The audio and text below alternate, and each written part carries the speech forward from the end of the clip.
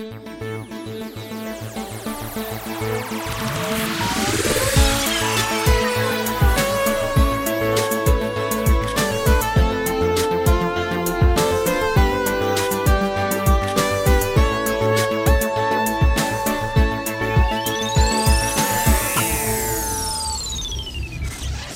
BioInsights podcast.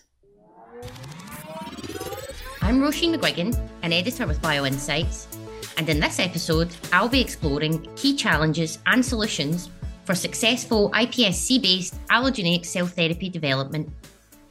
Joining me today is Elena Matza, VP of Cell Technology at Cellistic. Elena has expertise and experience in a broad array of functions essential to successful allogeneic cell therapy manufacturing, including iPSC differentiation, genetic manipulation, phenotypic assay development, and efficacy and safety assessment of therapeutic modalities. Joining her today is Andy Holt, Chief Commercial Officer at Cellistic. Andy brings more than 15 years of experience in cell and gene therapy to his role, and he leverages his experience in scaling up cell and gene therapy platforms to help clients reach their goals. So thank you both for joining me today, and I'm really looking forward to the discussion. So we'll start off with a bit of a scene setter. So if you could both tell me just a little bit about your backgrounds and the current work you do. And Elena, if you would like to kick us off here. Sure, thank you. So my story starts with a PhD in stem cell biology back in 2006 when induced pluripotent stem cells were first discovered. So my PhD focused on investigating the mechanisms of iPSC reprogramming, which was really exciting at the time. I then continued with two postdoctoral fellowships, one at the University of Nottingham and another at Stanford University in California. So it was really nice spending some time in Silicon Valley studying iPSC-based disease modeling. After this, I transitioned to industry for a couple of years in South San Francisco, and then as director of drug discovery services at Incordia. And so this journey was a very interesting one, very exciting, and over 15 years, roughly, I gained a lot of experience in iPSC reprogramming, genome editing, assay development, and importantly, differentiation of iPSCs to different lineages, such as heart cells, neurons, and immune cells. And so this has been preparing me for the current position at Cellistic, where I lead strategic and scientific projects as Vice President of Cell Technologies. Great, thank you, Elena. And Andy, coming to you. Thanks so much, and it's exciting to be here today. I have a bit of a different journey and certainly less robust experience in the deep science that Elena brings to the table, but that's why it's nice to be able to work with people like her, and why I have the opportunity to work at companies like Incordia. My background has been on the commercial side of biotechnology for about the last 15 years. I was a really bad molecular biologist as a little tiny bit of scientific training, especially in a place like Incordia. That's a teeny tiny bit of training. Jumped over into kind of cell culture formulation and media formulation work for a few years, and then started working in services, which is something I really enjoy. Worked for a number of contract research and contract testing organizations, and then was lucky enough, I can't claim anything other than luck, that was involved in getting to participate in some of the earlier projects in gene and cell therapy coming out of academia in the Southeast United States. Which is where I'm based. From there, I just kind of was happy enough to be able to get exposed to how these things are made, and trying to figure out how to bring these things into the clinic as novel therapeutics and really novel modalities. Got associated with a couple of the larger CDMOs doing this work, and then most recently spent the last 5 years before coming to Incordia with a small gene therapy developer called AskBio that was recently acquired by Bayer, and as a part of that acquisition, we got to bring a lot of neat therapies forward and also spin out a couple of manufacturing companies. So when I came to Incordia, it was really an incredible opportunity to be associated with a technology that's coming into its prime, I think, here in the next few years, and really excited for the chance to be a part of this kind of journey that so many people like Elena and others have worked so long to bring forward. Fantastic, thank you. And now we'll get a little bit more into our topic today. So firstly, what role do you predict induced pluripotent stem cells, iPSCs, will play in the future of cell therapy? And Andy, we'll come to you here first. Sure. I mean, I think we're at a place that's really fascinating for cell therapy right now. And I think there's a common kind of vocabulary overlap. When we say cell therapy, we kind of mean immuno-oncology, but I think there's applications outside of that iPSCs are especially powerful for. But it's an interesting time, right, where we have clear indications that the way these autologous cell therapies work is compelling and really revolutionary. But there are severe limitations driven by the modality, driven by autologous cell therapy as the choice for bringing these therapies forward, both in terms of access and in terms of manufacturing, that limit their reaching their full potential. And so obviously with a great bit of bias, because I'm working for a company that's been fully devoted to iPSC for a number of years, and I believe in that strongly. I think induced pluripotent stem cells are the way forward to help these sort of novel immuno-oncology drugs reach their full potential, reach the right number of people, reach the right cost basis for everyone to have access. And so my kind of thought, my armchair quarterbacking here is that iPSC will be the modality of choice to help allogeneic cell therapies really come to the fore. And dominate the space around immuno-oncology, and also, get to some really interesting corners of the world where cell therapy can also reach, whether that's tissue or organ regeneration, those sort of really next generation applications of what you can do with a well-characterized, predictable source of human pluripotent cells. Fantastic, thank you. And Elena, would you agree with those predictions? So I completely agree with Andy, and this is a great question, particularly for someone like me that has been in the iPSC field for over 15 years. To talk about the future of iPSCs in cell therapy is great, because this is something that we couldn't have imagined would be a reality that long ago. And so we've gone through using iPSCs in drug safety studies, in disease modeling and understanding disease mechanisms, and using them in drug discovery to actually using them as a therapeutic. And so I think this is now a very exciting reality. And I think immunotherapy and allogeneic iPSC-based cell therapy will quickly become dominant because of the benefits that it offers. And then for me, the future is in the application of iPSCs in the, let's say, second branch of cell therapy, which is regenerative medicine, and to be able to use these cells to create multi-cell type artificial tissues for transplantation is where I see the future going. And following on from that, could you expand a bit more on what you see as the key benefits of autologous versus allogeneic cell therapies? And Ellen, if we could stay with you here. Yes, I think that's a great follow-up question. And so I think one of the clear benefits is the time that it takes to create a therapy for a patient. So in the case of autologous cell therapies, it takes at least 6 months to generate a treatment for a specific patient. So you would have to isolate their cells in the hospital, bring them to the lab, expand them, modify them, and then put them back in the patient. And this process is really lengthy. And so for patients that are suffering with severe diseases, this may even be too long.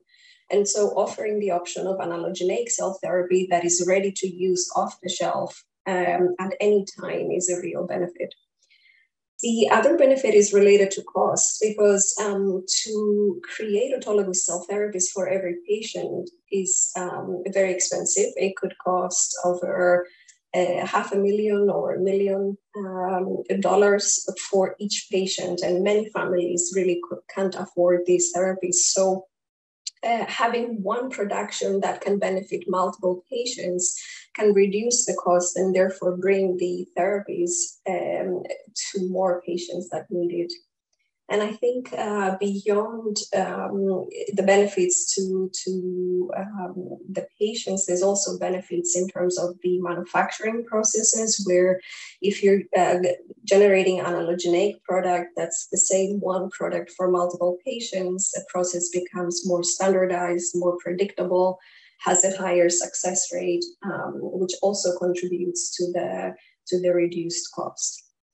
And lastly, I will mention another kind of benefit of allogeneic therapies, where, for example, in autologous therapies, if you're interested in using a patient's own cells for their own treatment, and this patient may be carrying a mutation, the cells that you generate and want to transplant back into the patient for therapy will carry the same mutation, which may limit the function of the transplanted cells. Whereas with allogeneic cell therapies, you can choose the donor to have a healthy characteristics and therefore have a better therapeutic outcome. So, Andy, what for you would be the key benefits?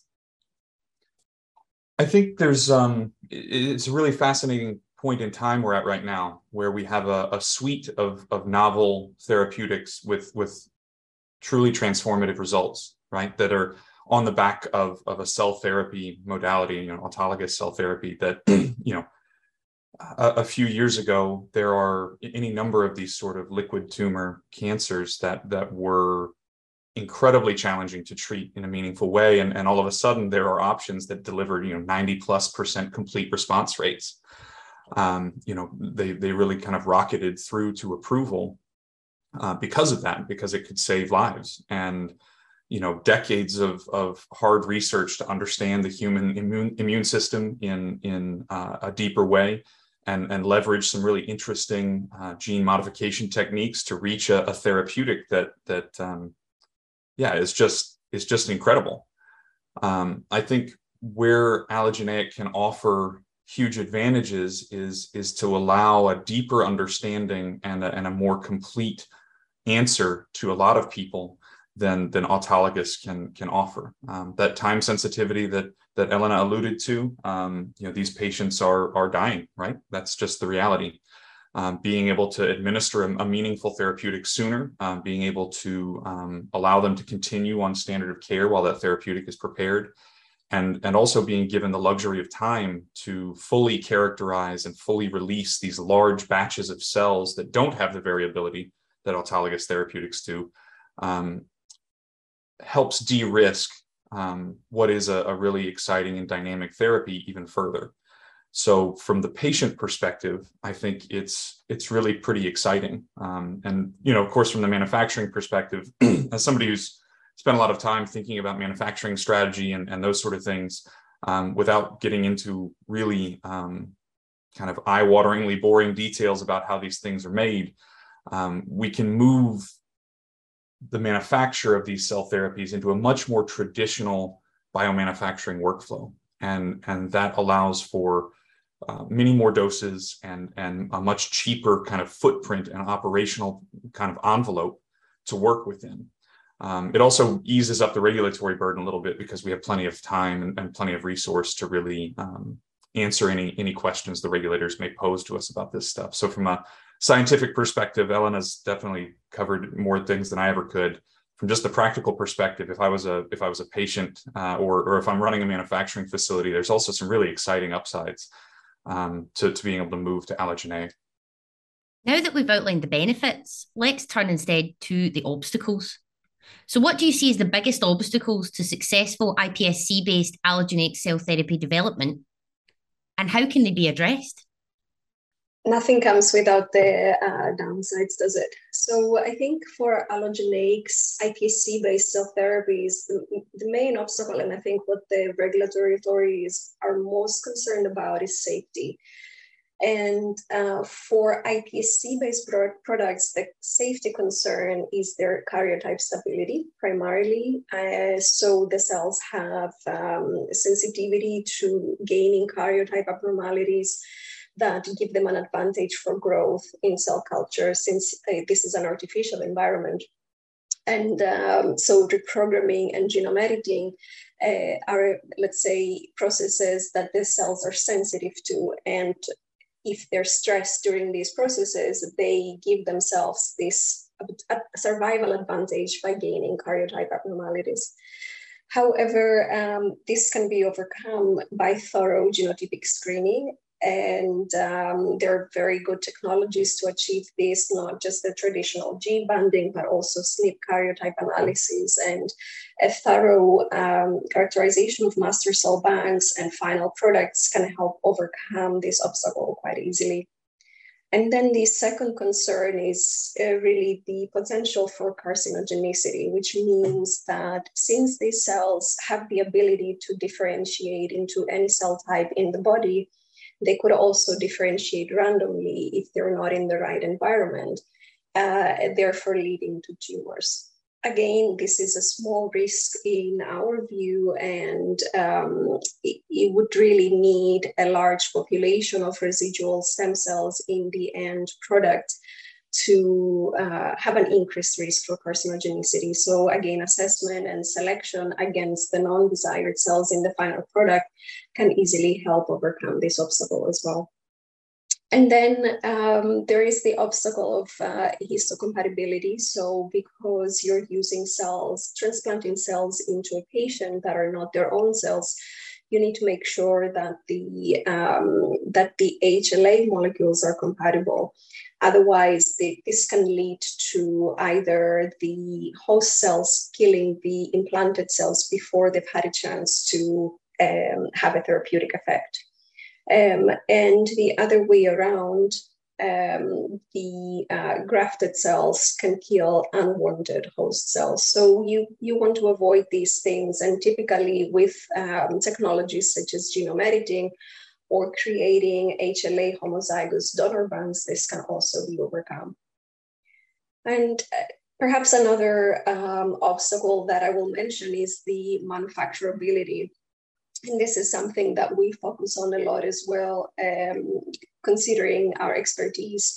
So what I mean by this is that because the iPSC-based allogeneic cell therapies are fairly new, there is a lack of equipment, media, matrices in order to achieve GMP compliant scaled manufacturing.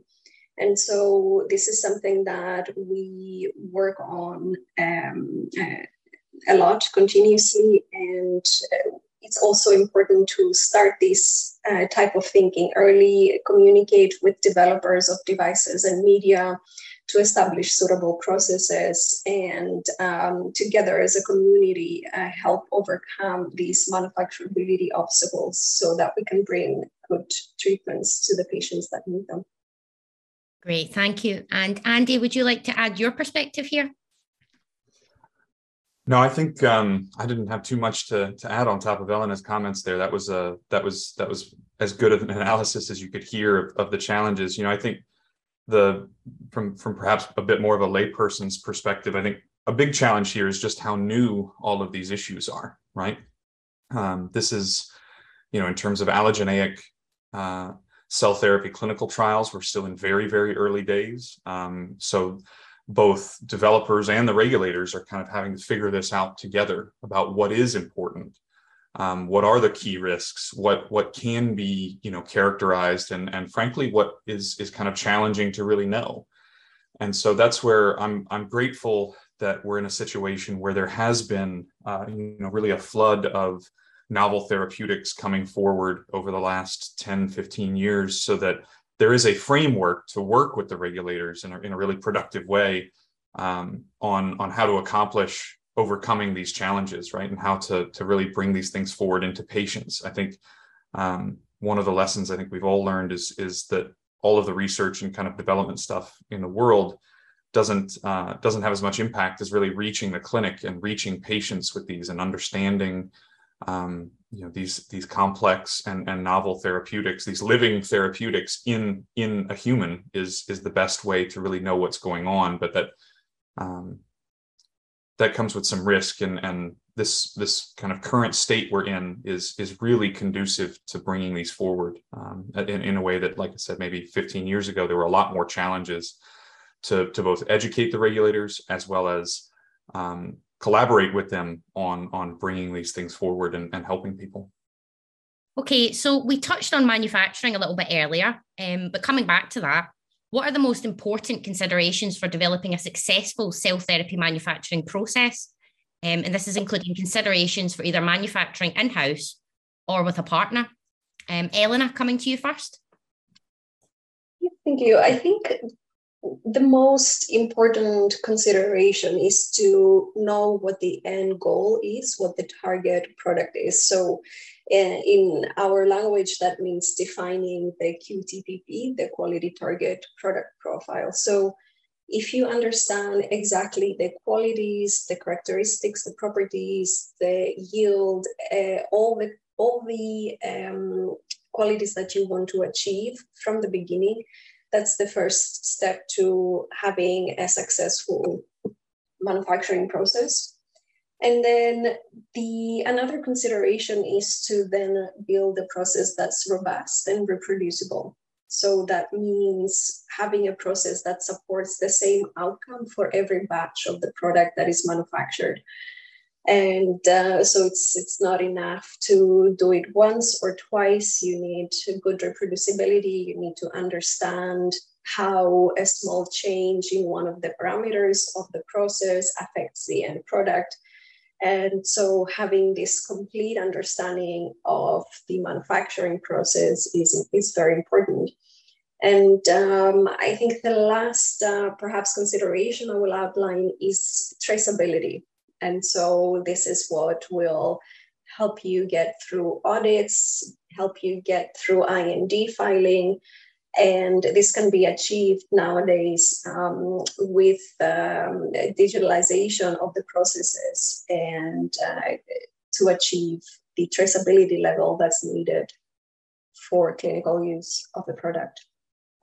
Thank you. And Andy, do you have any considerations you'd like to add? Yeah, I think it's I love having colleagues like Elena who can speak to the level of detail about the product itself and the science involved in getting these things made. When I think about how to bring these things forward, I focus, I guess, on a little bit more of the corporate strategy and practical elements of, how do you want to deploy your capital, right, early on, and to either design and build a facility on your own or partner with a contract manufacturer. Those are really key decisions, and it comes down to a lot of the same questions Elena was asking, just about a different topic, maybe about what really matters. Do you view having a manufacturing asset and building out that team as really important? Do you have a manufacturing process that, as Elena alluded to, already built and ready and robust? Are you kind of ready for prime time, quote unquote, with what you have, and you want to build infrastructure around that, or do you need to partner because you have the immuno-oncology and cell biology expertise, but lack the quality and regulatory manufacturing expertise, the scale-up expertise that you need to really reach your clinical trial? And so some of those fundamental questions, I think, if you're a therapeutic developer, have to be asked just as seriously, and at the same time, pardon me, as you're considering your product profile, or else you're going to be, you're going to be excited to start and have nowhere to go, so to speak. And then that leads to a whole other set of cascading questions about how you assess a partner, how you manage your budget, all of those sort of factors, just to be able to reach your end goal on time. So a lot to think about there. And we've reached our final question.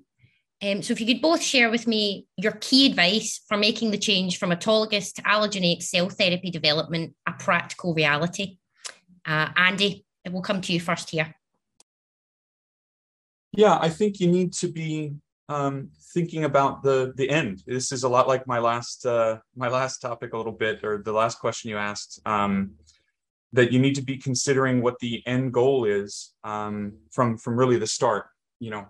allogeneic cell therapy comes with some novel adventures, right? If you're developing an allogeneic cell therapy right now, you are an early adopter still. And so those long-term benefits of a better cost basis for your therapeutic, hopefully easier broad reach to a number of patients, better predictability and scalability, come with some short-term obstacles that Elena alluded to already that we're all kind of figuring out together. So I think if you're thinking about that sort of switch right now, obviously, again, we're pretty biased and we'd be pretty excited about anybody thinking about that switch because we think that's the way the world is going, should go, will go, whatever set of verbs you want to use, we're in on it. But I think the key piece is knowing that you're going to get to break some new ground, and whoever you're working with is going to break some new ground with you for a medium and long-term scenario that is just really compelling and exciting. So I think, without being too glib, it would be to kind of think about a little bit more of an adventure in the next 6 to 12 to 18 months, as opposed to an autologous development process, but a really exciting set of benefits waiting for anybody developing an allogeneic and really for all of us, if you're thinking about moving that direction, which you definitely should, by the way. Yeah, absolutely. So exciting times. And Elena, what key advice would you add?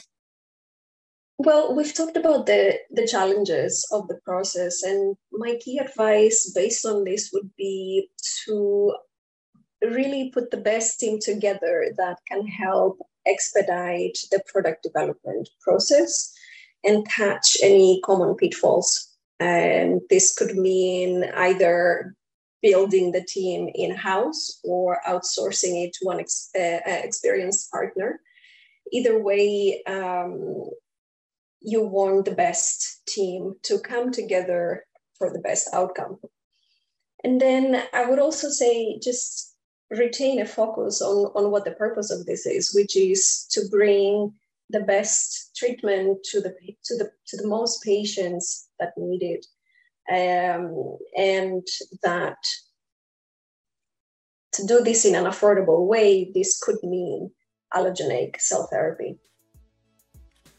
Well, thank you, Elena, and thank you, Andy, for such a great discussion. This episode was brought to you in partnership with Solistic. If you enjoyed listening, don't forget to subscribe to the BioInsights podcast.